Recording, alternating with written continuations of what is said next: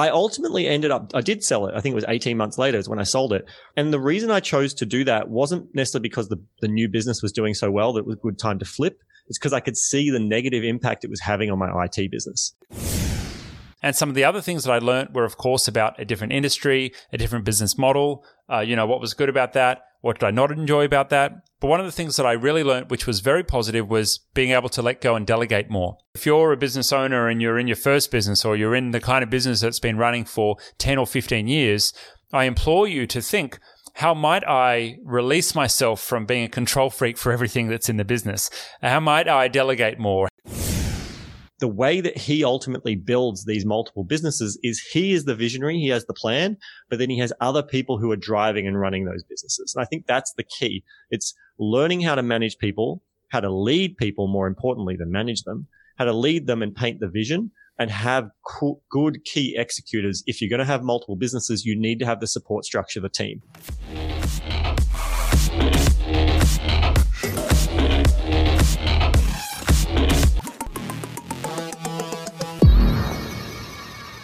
Hey, you are listening to Entrepreneurs Rising. I am Carl Taylor, and I'm joined by the incredible Peter Moriarty as well. Hey, Pete, how you doing? I'm doing awesome, man. How are you doing? I am fantastic. I'm excited for this episode because this episode, we're going to be talking about something that I think pretty well any entrepreneur who's been in business or had entrepreneurial ideas for more than, say, a few months can relate to. And that is the idea of when you have multiple ideas in your head, multiple visions, ideas, businesses, and looking at when do you chase one rabbit and when do you chase many rabbits? And is there, some would think, oh, well, maybe you just always chase one, but is there a time that it makes sense to chase multiple rabbits? Or will you just starve? So that's why I'm excited about this episode, because we're going to delve into that, not just like philosophize around the ideas. We've got plenty to talk on that, but actually share some of our own experiences. I know I've had a number of experiences in this and where I'm at in my business journey now, and I know you do as well. So why don't we maybe kick off and just give me a little summarization, Pete, of your thoughts about this idea of one rabbit versus many rabbits? Yeah, it's a big question, Carl, and many things come up for me. I think from the macro level, I think about having multiple businesses versus having one business.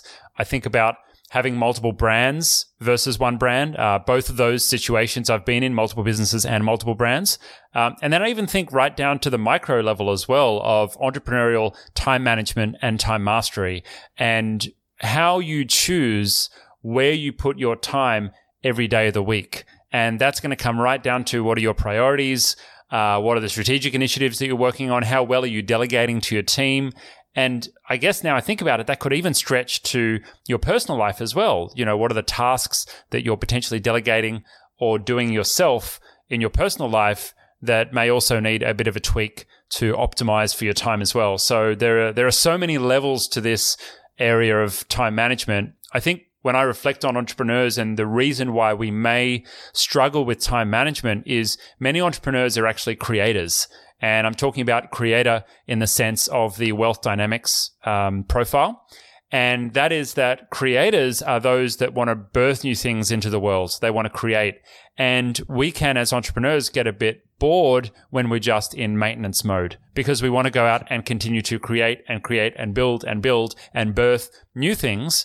And so it can seem a little, maniacal to just do the day-to-day. And that's where I think many entrepreneurs can have a trap of wanting to jump into the new and exciting, but that bright, shiny object can actually hinder performance and can actually hinder success over the long term if you're continually starting new things but not finishing things that need to be finished.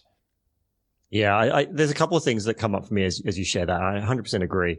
Like the visualization I had in my head there was this idea of unfinished bridges, right?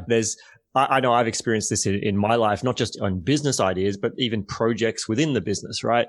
Where you've gone to a seminar or you've read a book or you've had an inspiring conversation or you listen to a podcast episode. You're so excited. You've got this new plan, this new idea, and you start executing on it. And you're executing. You're kind of like building the bridge. And the bridge is like halfway built, maybe even 3/4 of the way built. And then you go and read a new book, have a different conversation. A client calls you with a new opportunity. And so all of a sudden you stop building that bridge and you start building a whole new bridge. And then you keep going, you get going, you get about halfway built. Now and so you end up with like 4 or 5 half built bridges that never got to the other side. They're never fully complete projects because you just kept chasing that new idea because of that creative energy that comes from it. So that's one visualization I had. There was another thing that I wanted to share there, that you talked about time management. And I want to kind of challenge that, because I actually don't believe in time management. I don't believe that we can manage time. We all have 24 hours in the day. I mean, actually last night I was playing this board game, and one of the questions that came up in the board game was like, if you had 25 hours in the day, everyone else had 24 hours and you had 25 hours in the day, what would you do with that extra hour? And then we all kind of came to the realization that, well, all of us could do that. We could just get up an hour earlier, and you've effectively given yourself the extra hour in the day. But what that shows is that all of us have 24 hours. Like, no one gets that extra 25th hour. We all have the same amount of time. What it is priority management, in my opinion. It's got nothing to do with time. It's about where we choose to prioritize our time. Do you prioritize sleep? Do you prioritize relationship? Do you prioritize friends? Do you prioritize work or this particular client? So it's not about managing our time. I think it's about us deciding what are the important things and prioritizing that. And that's an area that I think is far more effective, right?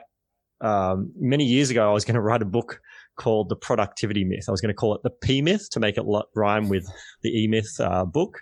And it was going to be the myth of productivity. And maybe one day I will write this book, but it ultimately was to talk about that productivity is flawed.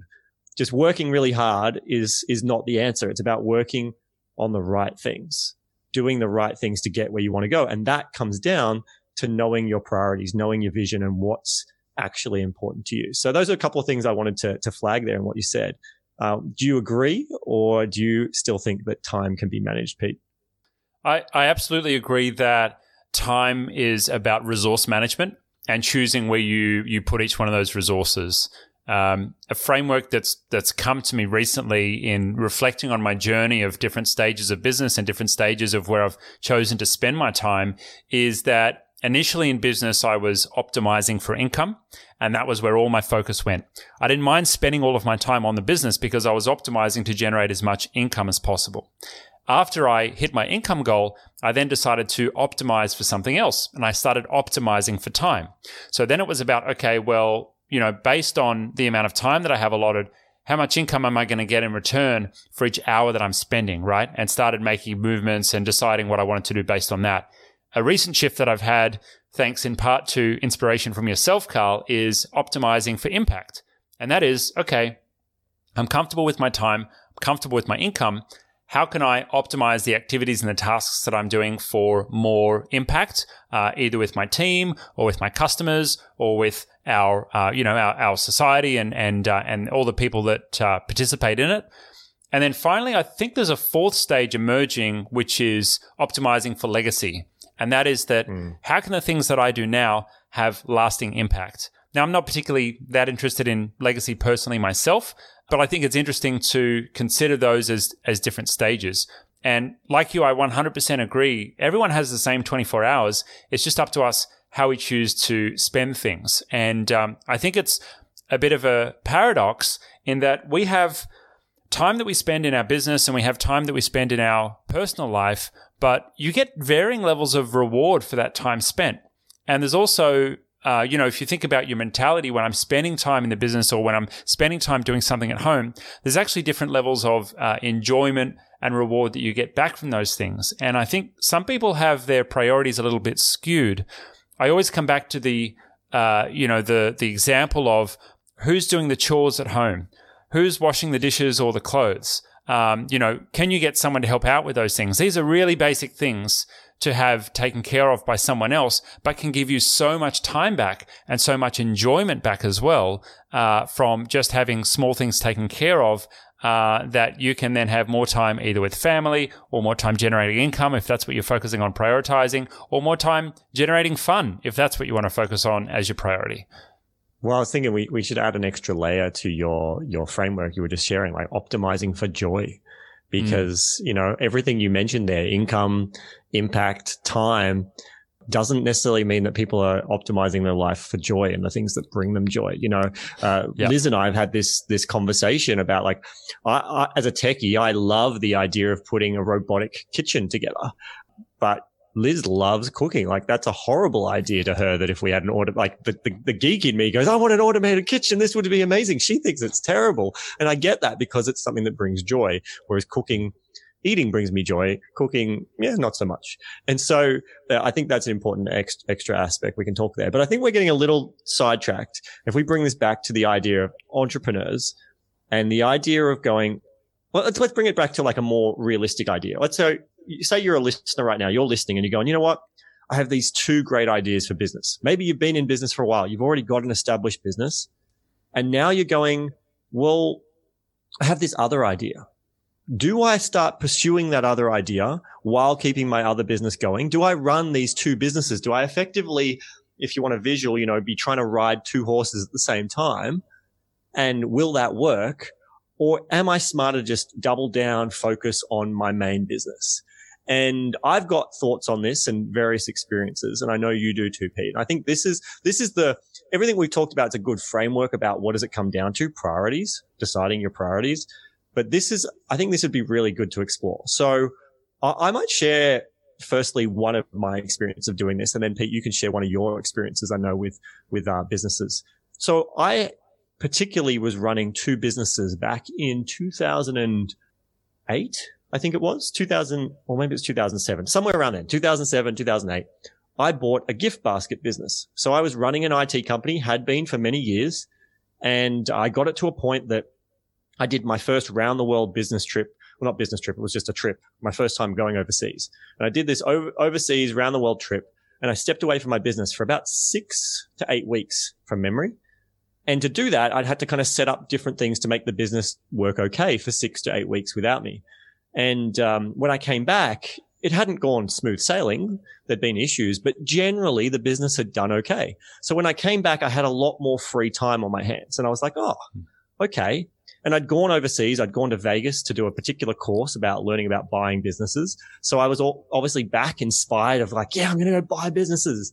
And so I started searching for businesses to buy. And I was just spending most of my extra time looking for businesses. And then eventually I found this really good deal. And it was a gift basket business. These 2 lovely ladies were looking to sell it. And I put in an offer, gave them some cash to even hold. And then I did my due diligence. And then I ultimately said, you know what? You can either give me the money back or I'll just take the business for what I gave you. And that's what we ended up doing. And maybe another episode I can give a bit more detail on that deal. But when I ultimately bought that business, it meant that I now had 2 businesses. And I had a split focus. I had an IT company that was up and running, had staff, things were going on. And now I had this new business that was fun. It was exciting. I was going to take it from people receiving fax orders. That's how we were mostly receiving orders. They were going to the markets and they were doing fax orders. And I was going to take it online. I was setting up e-commerce. I was having fun building the new website. I was having fun figuring out how I was going to hire casual staff and then putting ads in this local school newspaper to get staff to build. And I just love that these had nothing to do with each other at all, like a gift business and an IT business, no vertical integration, completely different. Yeah, the only vertical integration there was the only reason I knew this business was because I had been a customer of them through my IT business. So that was the only connection that it allowed me to know and start the conversation with the owners. So there was a little bit of an integration, but there was no strategicness to this. It was just a completely new business that I was buying. And I was buying it with the purpose to build it up to sell it again within 12 to 18 months. And I ultimately I did sell it. I think it was 18 months later is when I sold it. And the reason I chose to do that wasn't necessarily because the new business was doing so well that it was a good time to flip. It's because I could see the negative impact it was having on my IT business. That I went from having one like decent business that was doing okay, like I'm doing far better in business today than I was back then, but we were doing pretty good, to all of a sudden I had kind of 2 average businesses because it was getting split focus. It wasn't getting any full-time focus of mine. And so that was the first lesson and story I created was you should never run more than one business at once. It doesn't work. So that's one aspect of my story. Pete, I know you've had some similar experiences. What happened for you?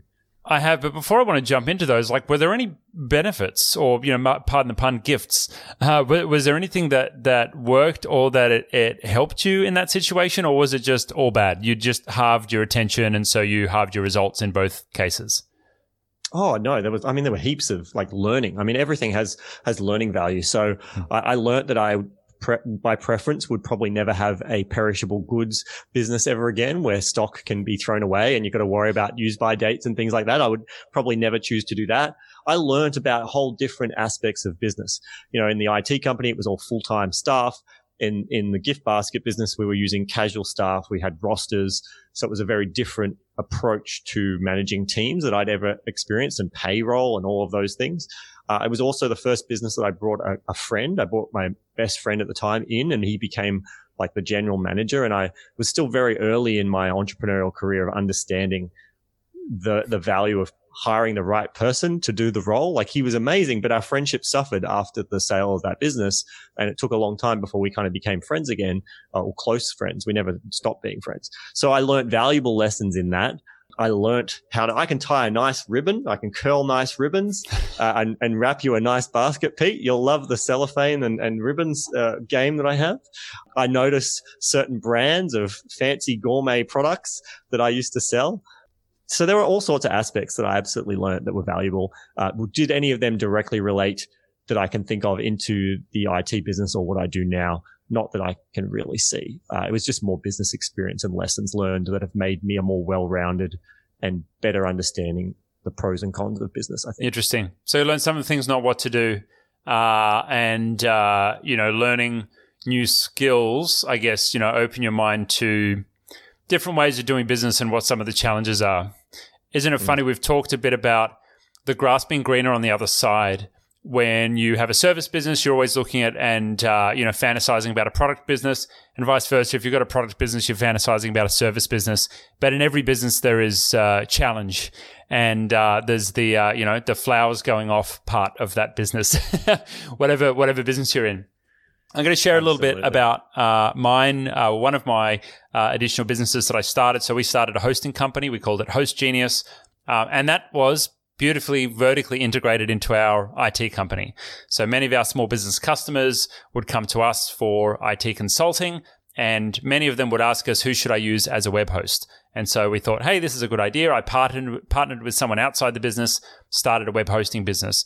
I found a similar effect, Carl, in that my attention and my ability to lead was really split between those businesses.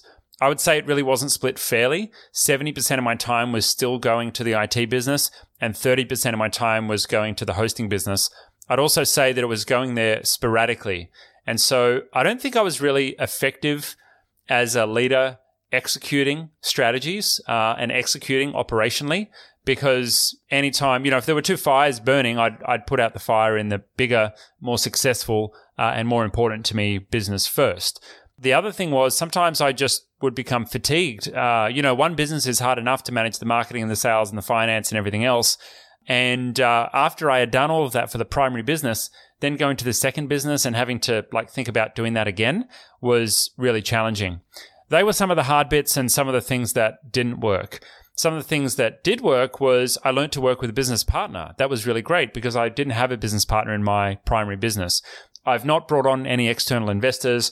I don't have any other financial partners in the business apart from bonuses that my executive team earn. And for me, IT Genius is really, I think, it's kind of like my baby. It's kind of like the firstborn, right? Because it literally is. It's my first significant business that I've had. And I could argue that I kind of started doing this work when I was 15. And so it's still really that one business that I've been running for 15 years. You never want to let it go. It's absolutely right. And there's some drawbacks to that because I could say that we've slowed our growth by not taking on external investment.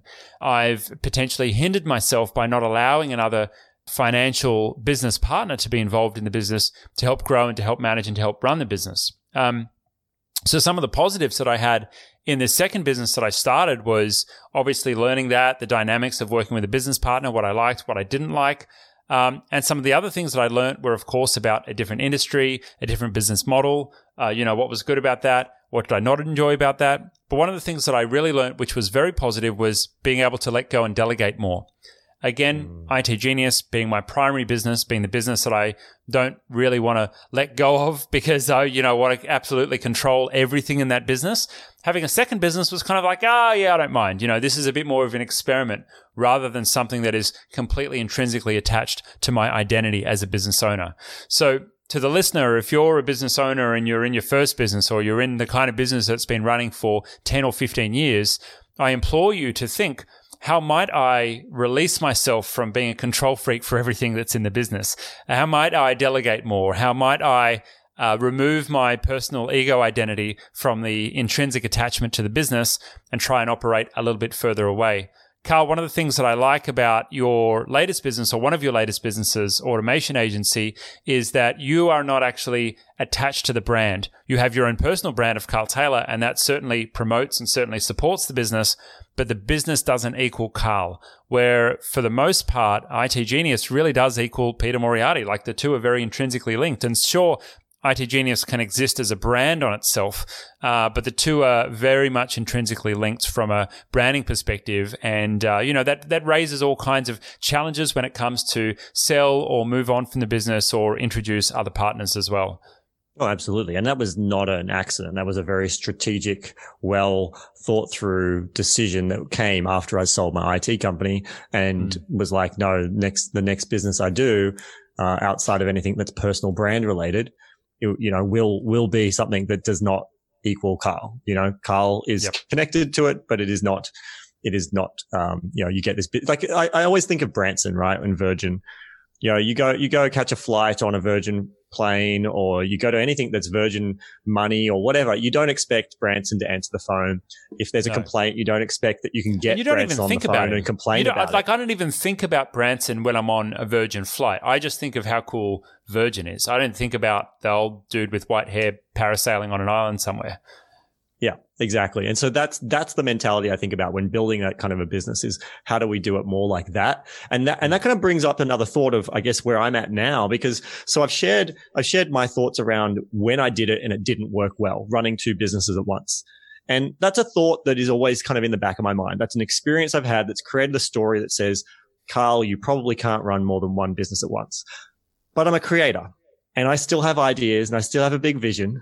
And so for the last few years, especially when I had a lot more time on my hands, I'm constantly thinking about more of an ecosystem. And now I've got smarter about it. I think in a more strategic way, the ecosystem solves a core part of my personal vision. And my personal vision is that I believe businesses should be able to work without the owner.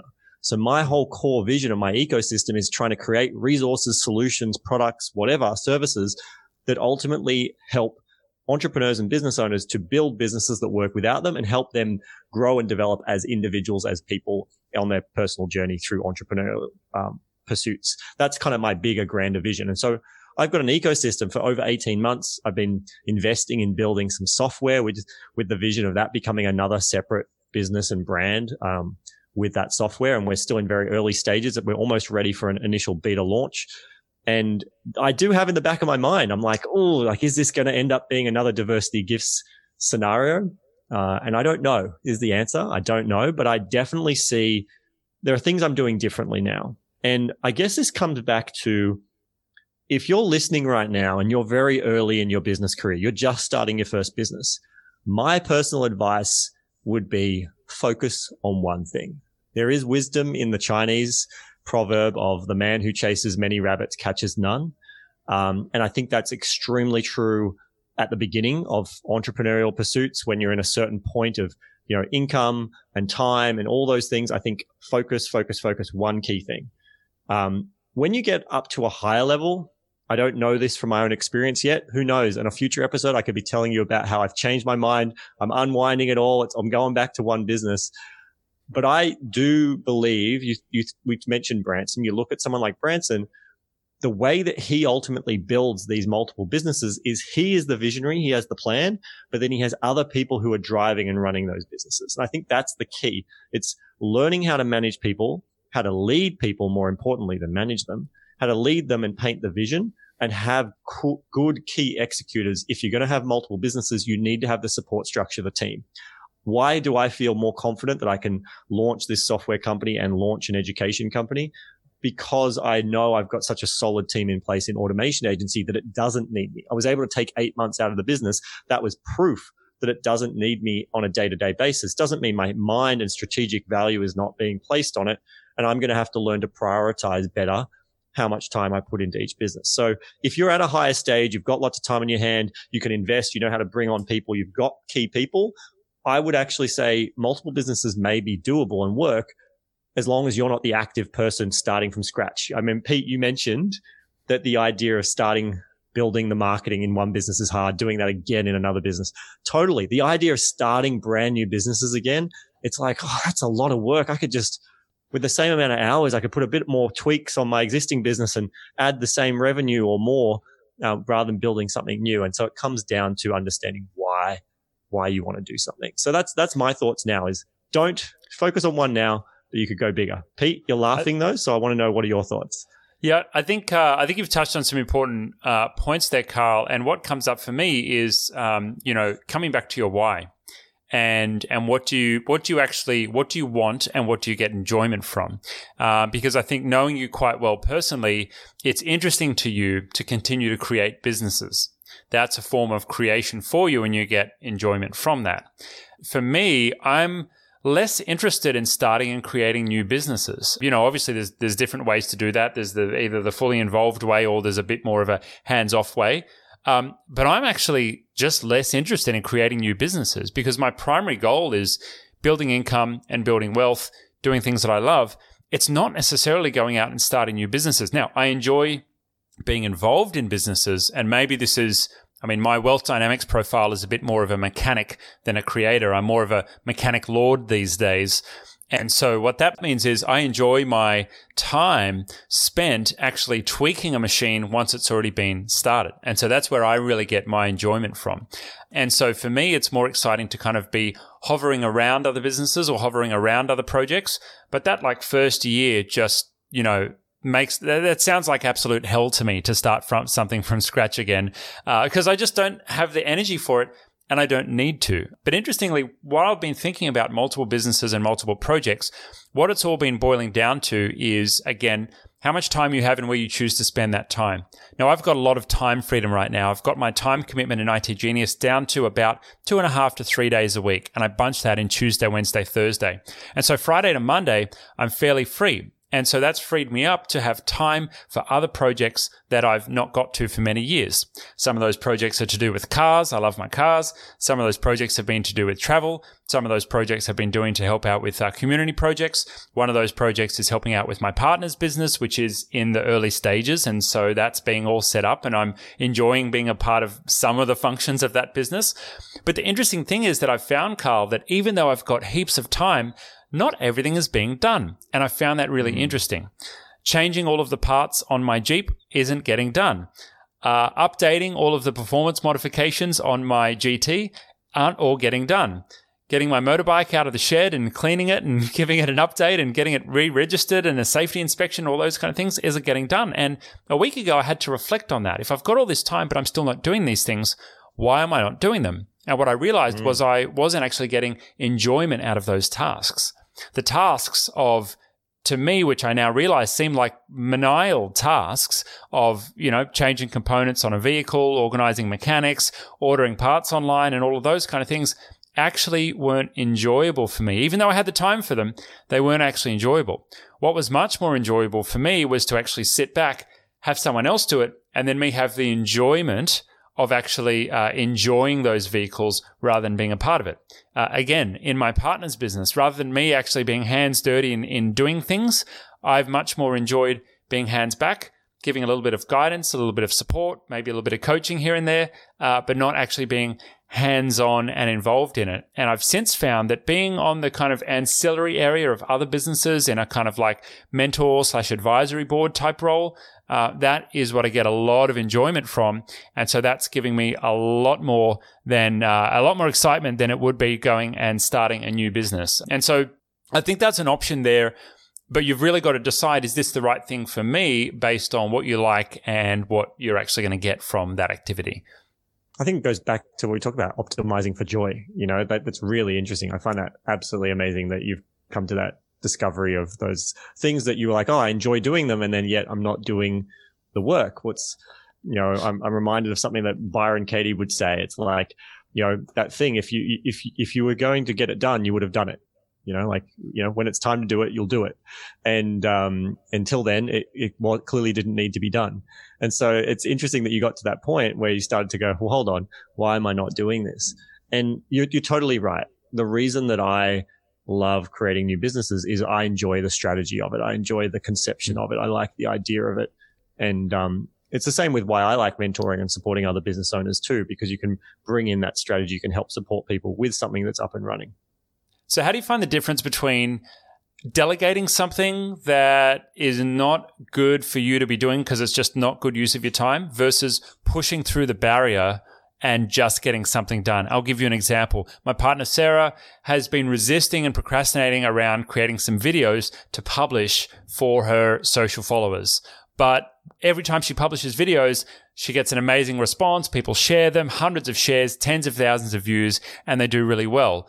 At what point, where's the needle? Where's the line there between doing things that you really should push off to someone else or actually pushing through and doing them yourself? That's a great question. And if I had the perfect answer of that, I think if anyone had the perfect answer from that, there'd be a book and everyone would know about it and they'd be like praised as some amazing guru. My experience is there are plenty of things in my life that the same thing, that I know that they're smart. Like I'll give you an example. For the last basically 6 years, I've known that if Automation Agency did phone sales, that we would likely sell a lot more. Our revenue would grow. But I was very conscious of I didn't want to do phone sales, and I didn't yet have a team member that I felt confident would be great on phone sales. And I don't have experience building a sales team. And so I just was like, no, I'm not going to do phone sales. And I found other solutions. I found other ways to solve the problem, to handle marketing and do different things. So we didn't need phone sales. Now I have a resource. My partner Liz is joining us in the business, and basically her entire career has been building and leading sales teams.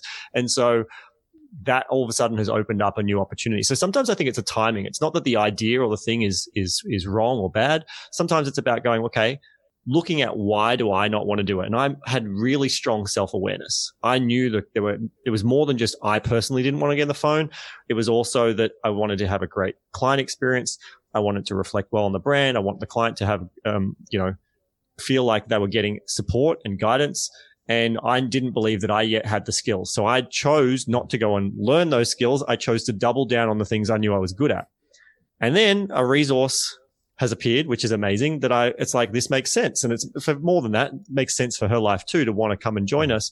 But so sometimes I think it's about just going, okay, now's not the right time for this. And find the resource who can do it. The other piece I would say to that example of Sarah is what if she knows that this is good for her business?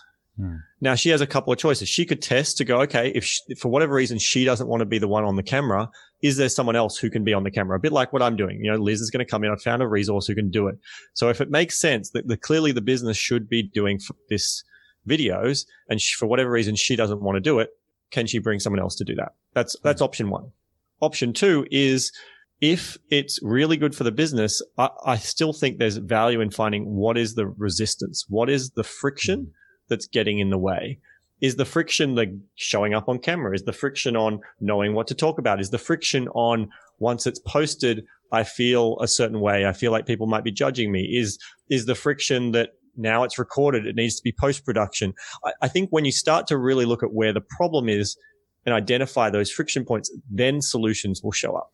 And rather than just go, I won't do this, you can start to go, oh, it's actually, I just need someone to do that one piece. And then all of a sudden it becomes amazing. Now, podcasts. Why am I doing this podcast with you, Pete? I've done podcasts in the past. I found that podcasts, bringing in hosts, that was a friction, like guests, was a friction for me. Whereas for you and I to jump on a call, have this great conversation, that makes it so much less friction and makes it easy and more consistent to be done. I've got that self-awareness to know. So that's my thoughts on that line. I don't think there is a magic line. I think it's just understanding what is the core root of the problem, what creates the friction, and what's the best way to solve it. And sometimes just letting go and going, you know what? I'm not going to do it, and find something else that you're going to do instead. I like that, Carl. I think what you've really distilled there is identifying when is it an area that you need coaching on? When is it an area that you need to work on yourself and your own personal development versus organizational design? And organizational design is about, am I really the best person in this business to be doing this task, or the best person to be doing this task full stop? And working through your own stuff is about, okay, well, if I am the best person, but I'm having resistance, then how can I remove the blocks in myself? And, you could work with a coach, you could work with a business coach, you could work with someone who does, emotional clearing to help you get past that. But if right now you're procrastinating and there's stuff that you're not doing, or it's taking you days to do, or it's stopping you from doing higher value tasks, then you might want to have a look at that, inspect that a bit. Well, and I think at the end of the day, it comes down to judgment, removing judgment. Like why, I don't know whether it's, maybe it's your judgment, Pete, where it's Sarah's judgment on herself in your example. But for you, the listener, if you've ever had the experience of going like, I want to do this, but I'm not doing it. And you start to beat yourself up. I've set this intention. I plan to do this. Like last night was, met up with some friends, and this guy was saying that, he was going to the gym really regularly and now he's not been exercising for ages. And I kind of just asked the question. I was like, well, what's the reason you want to do it? Well, firstly, remove judgment. Stop beating yourself up for the fact you're not doing it. Like it's okay. You're exactly where you're supposed to be. And I think we get attached to the idea of going, this is good for my business, so I have to do it. I think also sometimes what happens is we look at other people doing something and we go, oh, they're doing it. I need to be doing that too, because that's what successful business owners do. That's what I have to do to become successful. And everyone has their own unique recipe, right? Like I think a lot of people miss that sometimes. And this is really important. Like I hope you really hear this. Everyone has their unique recipe. You have your unique recipe. On this show, Pete and I are sharing some of the bits that have helped in our recipe. But never would I ever tell you that if you do exactly what I've done, you'll get the same result as me. Because you are your own unique person with your own mix of experiences, connections, networks, thought processes, stories about life, that ultimately you will have the power to do things that I could never dream of. Just like there will be things that I can do really easily that you find really struggle. And that's just part of my unique ability, my unique part of who I am. And so when you understand that, sometimes it's easy to judge yourself because you're not doing something you see someone else do, even though it's very obvious. It's very clear that if I did that thing, things would be better. And you can beat yourself up and go, why am I not doing it? And that is not useful. Now, does that mean that maybe you should find a way to get that done? Maybe, but maybe not. But if you can stop judging yourself, I think that's a really important place to start no matter what. And other people can judge you, but that doesn't matter as long as you don't judge yourself. Yeah, absolutely. I think to bring the episode to a close, let's loop back around to where we started. And that is on, optimizing for time. If you're choosing to spend your 24 hours, how are you going to choose to spend them?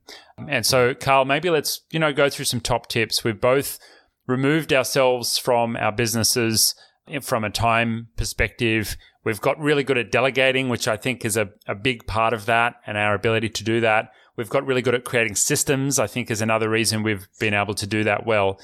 But what are your top tips for someone who's maybe suffering from bright, shiny object syndrome, or who has too many things going for them right now and is feeling a bit of overwhelm in their current reality with how many things they're juggling, and they're maybe noticing that they're not quite getting the results that they want to get right now? Top tip number one is, unless you've got the resources around you, whether that be team or other support structures, that you should probably just focus on one thing. Even internal, if it's only one business, but you've got multiple ideas in the one business, I would suggest that you not try to do any more than 3 projects at a time. If you have a decent management team in place, I'll let you stretch that to 5 projects at a time. But otherwise, if you're just a single, team member or a very small team, you don't have other management and leaders in place, 3 projects at a time. That's it. You got 3 projects. That can be personal, can be business, but stick to your 3, extend to 5, if you've got leadership support. So that would be my first tip, is really prioritize, focus what you're doing. It doesn't mean give up on your dreams. It makes me think of the management framework of only having 5 people managed by any one person in the business, because one person can't really manage or lead more than 5 people at a time. Yeah, it's like if a team requires more than 1 pizza to feed, then it's too big of a team. Nice, and so so the idea there is, don't give up. You don't have to give up on the dream. Just understand that right now, you focus your priorities, you focus your attention. And this is easy. And it's not always easy. I meant to say this can be hard at times, but do that. That's my tip number one. Tip number two would then be start to build the support structures. Start to go, okay, now these projects are underway. How do you put the support structures in there so it starts to remove you from needing to do those projects, get them done? Once you get that support structure, you can start to look at expanding your view of what you're doing. The third thing I would say there is, at the end of the day, have a clear vision of why you want to do something and why you're doing it, and what's ultimately going to give you the best joy. And don't worry about what are other people going to think of you. What's I need to have $1 million business or a $10 million business because that's what is the thing, or I need to raise capital, or whatever your ideas are. Be excited by your ideas, but make sure they're your own, and that's what you're chasing, and you're not chasing what you think society wants you to do. That's probably my biggest tips. And then I guess if you've got a lot of ideas and you're like, which one do I focus on? Final tip I'll give you, which is really practical. Get a sheet of paper, break it up into a bunch of columns, write all your projects down in one column. Then on the next column, write cost. What's this project going to cost you? And measure it in two types of costs, time and money. What's it going to cost you in money to launch this project, to do this thing? And what's it going to cost you in terms of time as well as money? Once you've done that, then the next column you want is return. What is the return that you expect to get from this in dollar value? Which project's going to give you the highest dollar return? And then once you've got clear on what the costs are, what the dollar return is, you could also add other currency there. You could add in joy return. You could add in impact return. But if you just want one, start with dollars. And political power, anything you want to add. Yeah. But then you rate them by each. So you go, okay, based on these projects, the one that costs the least in dollars, 1, 2, 3, 4, 5, 6, right? And you rank them that way. Then the project that costs the least in time, you rate them by that. And then the project that's going to provide the biggest return, you rate them by that. And now you're going to end up with 3 columns, and there'll be like 1s, 2s, and maybe there'll be one project where 1, 1, 1 is in all those columns. That's the obvious one to focus on. Otherwise, maybe you'll find that there's one that was going to cost a little bit, doesn't take long to implement, and the return is pretty well nothing. You can go, well, it's quick to implement. Maybe I'll still do it. Or you'll really quickly start to go, you know what? The one that is a quick win that I can implement, it starts to really stand out when you do this project. So that's my final tip. I love them. That's awesome. I got 3 myself that I'll share as well. I think with anything starting with the end in mind, and I think that aligns to one of your points there, Carl, is understanding the vision of where you want to go. If you're really clear on your vision and you're really clear on your goals, makes it really easy to know what to do every quarter, and then every month, and then every week, and then every day. Because if you're focusing on the task that gets you closer and closest towards your goal, that's all you really need to bother about. And I want you to bring in the 80-20 principle into that. What is the 20% that I can do that it's going to give me the 80% of my results? Because it's really easy to fill your day with being busy, but there are probably some things that you can not do that will free up a whole lot of time for you. Now, if you do the 80-20 rule twice and you take 20% of your results and you do 80-20 on that, 4% of what you do equates to 64% of your results. So 4% of what you do equates to 64% of your results. Now, I'm not suggesting that you just do the 4%. You're going to have to do some other things as well. That's granted. But if you focus on that 4% first, if every day you look at your day and you look at your monthly and your quarterly and your yearly goals and you say, okay, what can I do today that will get me closer towards my goals? Not what can I do today to stop the flashing red lights in all areas of my business? Because we've all got them. I get it. Then you're probably going to get a lot closer to your goals faster if your focus is always what's going to move me forward. So the second one that I want to share is to not be afraid of changing your reality, changing your business, changing your strategy to suit your lifestyle. Again, Carl, I think we're pretty aligned in this, in making sure that you are making choices for yourself. They may have to be real commercial decisions.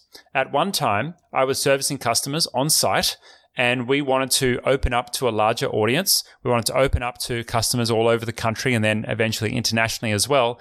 And I had to switch off a multiple hundreds of thousands of dollar income stream, which was our managed services practice, because we could no longer support those customers while we were transitioning to remote work. And so we made a commercial business decision that was aligned to me being able to travel more, me getting closer to the goals of the business, and overall worked out really well for us because I felt happier that I was closer to my personal goals because of the commercial business decisions that we had made. Now, that was in the face and bucking the trend of all of our competitors in the IT industry, but it eventually worked out very well for us. Yeah. So if I can add something there, I think that this is a really important point, actually. That's why I wanted to interrupt, because your business is your business. You started this business or you bought this business for a reason. That reason was probably for more money, more time, more flexibility, whatever the dream was. And sadly, too many, you're potentially in a situation where your business is not giving you quite what you originally believed and dreamed that you would have. But that's within your control. The decisions you make in how you set up your business should serve you. Yes, you need to add value to the clients. It needs to be a viable business. But at the end of the day, you should be making decisions to give you the lifestyle, you the business, what the return that you want. And I think that's just a really important point that you mentioned there, Pete, that you made some key decisions that potentially hurt the business financially short term to realign them with your personal goals so you could have a happier life, which then ultimately created higher returns in the commercial sense once you were more aligned with your actual vision. So I just wanted to interrupt and bring that to a point, because I think that's just important. I appreciate that. My third point, and I think this will bring our episode to a close, is that you should focus on results rather than activity when you're delegating to your team. And I think this one goes really deep. What I mean by this is when you're trying to take things off your plate and get them on the plate of your team, quite often we scope out what we want the team to do. And that makes sense, right? You want the team to do stuff for you, so you tell them what to do, right? But quite often the team will see their required performance as just doing the thing. But in your mind, you actually have somewhere that you want to go. You've got all this extra context. You've got the goals, you've got the vision, you've got the mission, you know where you want to get to, and you know that that activity is just a piece of the puzzle. Well, you've got to make sure that you're showing the team the bigger puzzle so that they can actually see where they need to go to as well. And then, if you can, actually get your team involved in the bigger picture of the puzzle so that they know that the activities that they're doing are contributing to a required result. And then when you manage and monitor and check in and get feedback and actually have your team return that work to you or get that work done, you ideally want to have them focusing on and putting their energy on the result and not just on the activity. Because someone might come back to you in a week's time and say, hey, I ticked all those boxes, but didn't actually get the result. And that's where friction can come up. And that's where we can jump into the mentality of, oh, no, only I can do it the right way. And it's often because we've just got all of this extra context that we're not actually clearly communicating. So if you're really clear on the vision, remember I said start with the end in mind. Then when you're bringing your team into that process as well, have them understand and know the vision and where you need to get to. And they're going to have a lot better results in the work that they're doing to get you closer to what those goals are.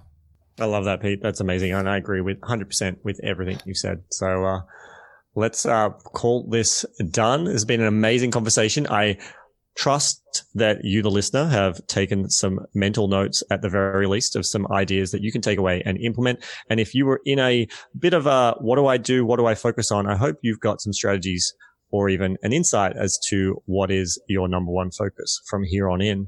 As always, you can find the show notes of this episode at rising.show. We also really appreciate your feedback. So whichever podcasting platform you are listening to this right now, I would love for you to go find the rating, click on the 5 stars if you thought it was that good, and give us your comments. Let us know. Don't just click the button, but leave some feedback. We want to know, what do you enjoy? What do you like? Do you love Pete? Do you love me? Do you like the mix? Do you think everything that Pete says is absolute rubbish? Or do you think everything I say is absolute rubbish? Whatever, we'd love to hear your thoughts and feedback. It really helps us know what to create more of. Pete, any final words before we call this done? Look, I think I've got 2 very quick book recommendations for anyone who wants to work on their productivity. One is called The One Thing, and the other one is called Eat That Frog. Eat That Frog I really love. It's by a guy called Brian Tracy, and he's studied productivity and has some absolute nuggets in there. Super short book and has been life-changing for me. But one of the most important traits of a successful business owner, someone who is productive and productive consistently, is making sure that you get the most important tasks done first And that's what this book is all about. It's called Eat That Frog. It's got heaps of awesome stuff in there, psychology and habit forming, and taken the best of the best and put it all into one place. Sold millions and millions of copies worldwide. If you haven't heard of it, Eat That Frog by Brian Tracy, my number one. And the other one is called The One Thing, another good one on getting focused on making sure you're clear on your priorities. I always love a good book that the title basically gives you the essence. And The One Thing was very much that book. It was a great book. I loved it. But yes, it is exactly what you think it's about, and which is why you should probably buy it and read it. All right. Well, this has been an awesome conversation. I'll see you next time, and hope you loved the episode. Thank you so much, guys. If you're interested in checking out all of our episodes, head along to rising.show, and we will see you in the next one. Cheers. Bye.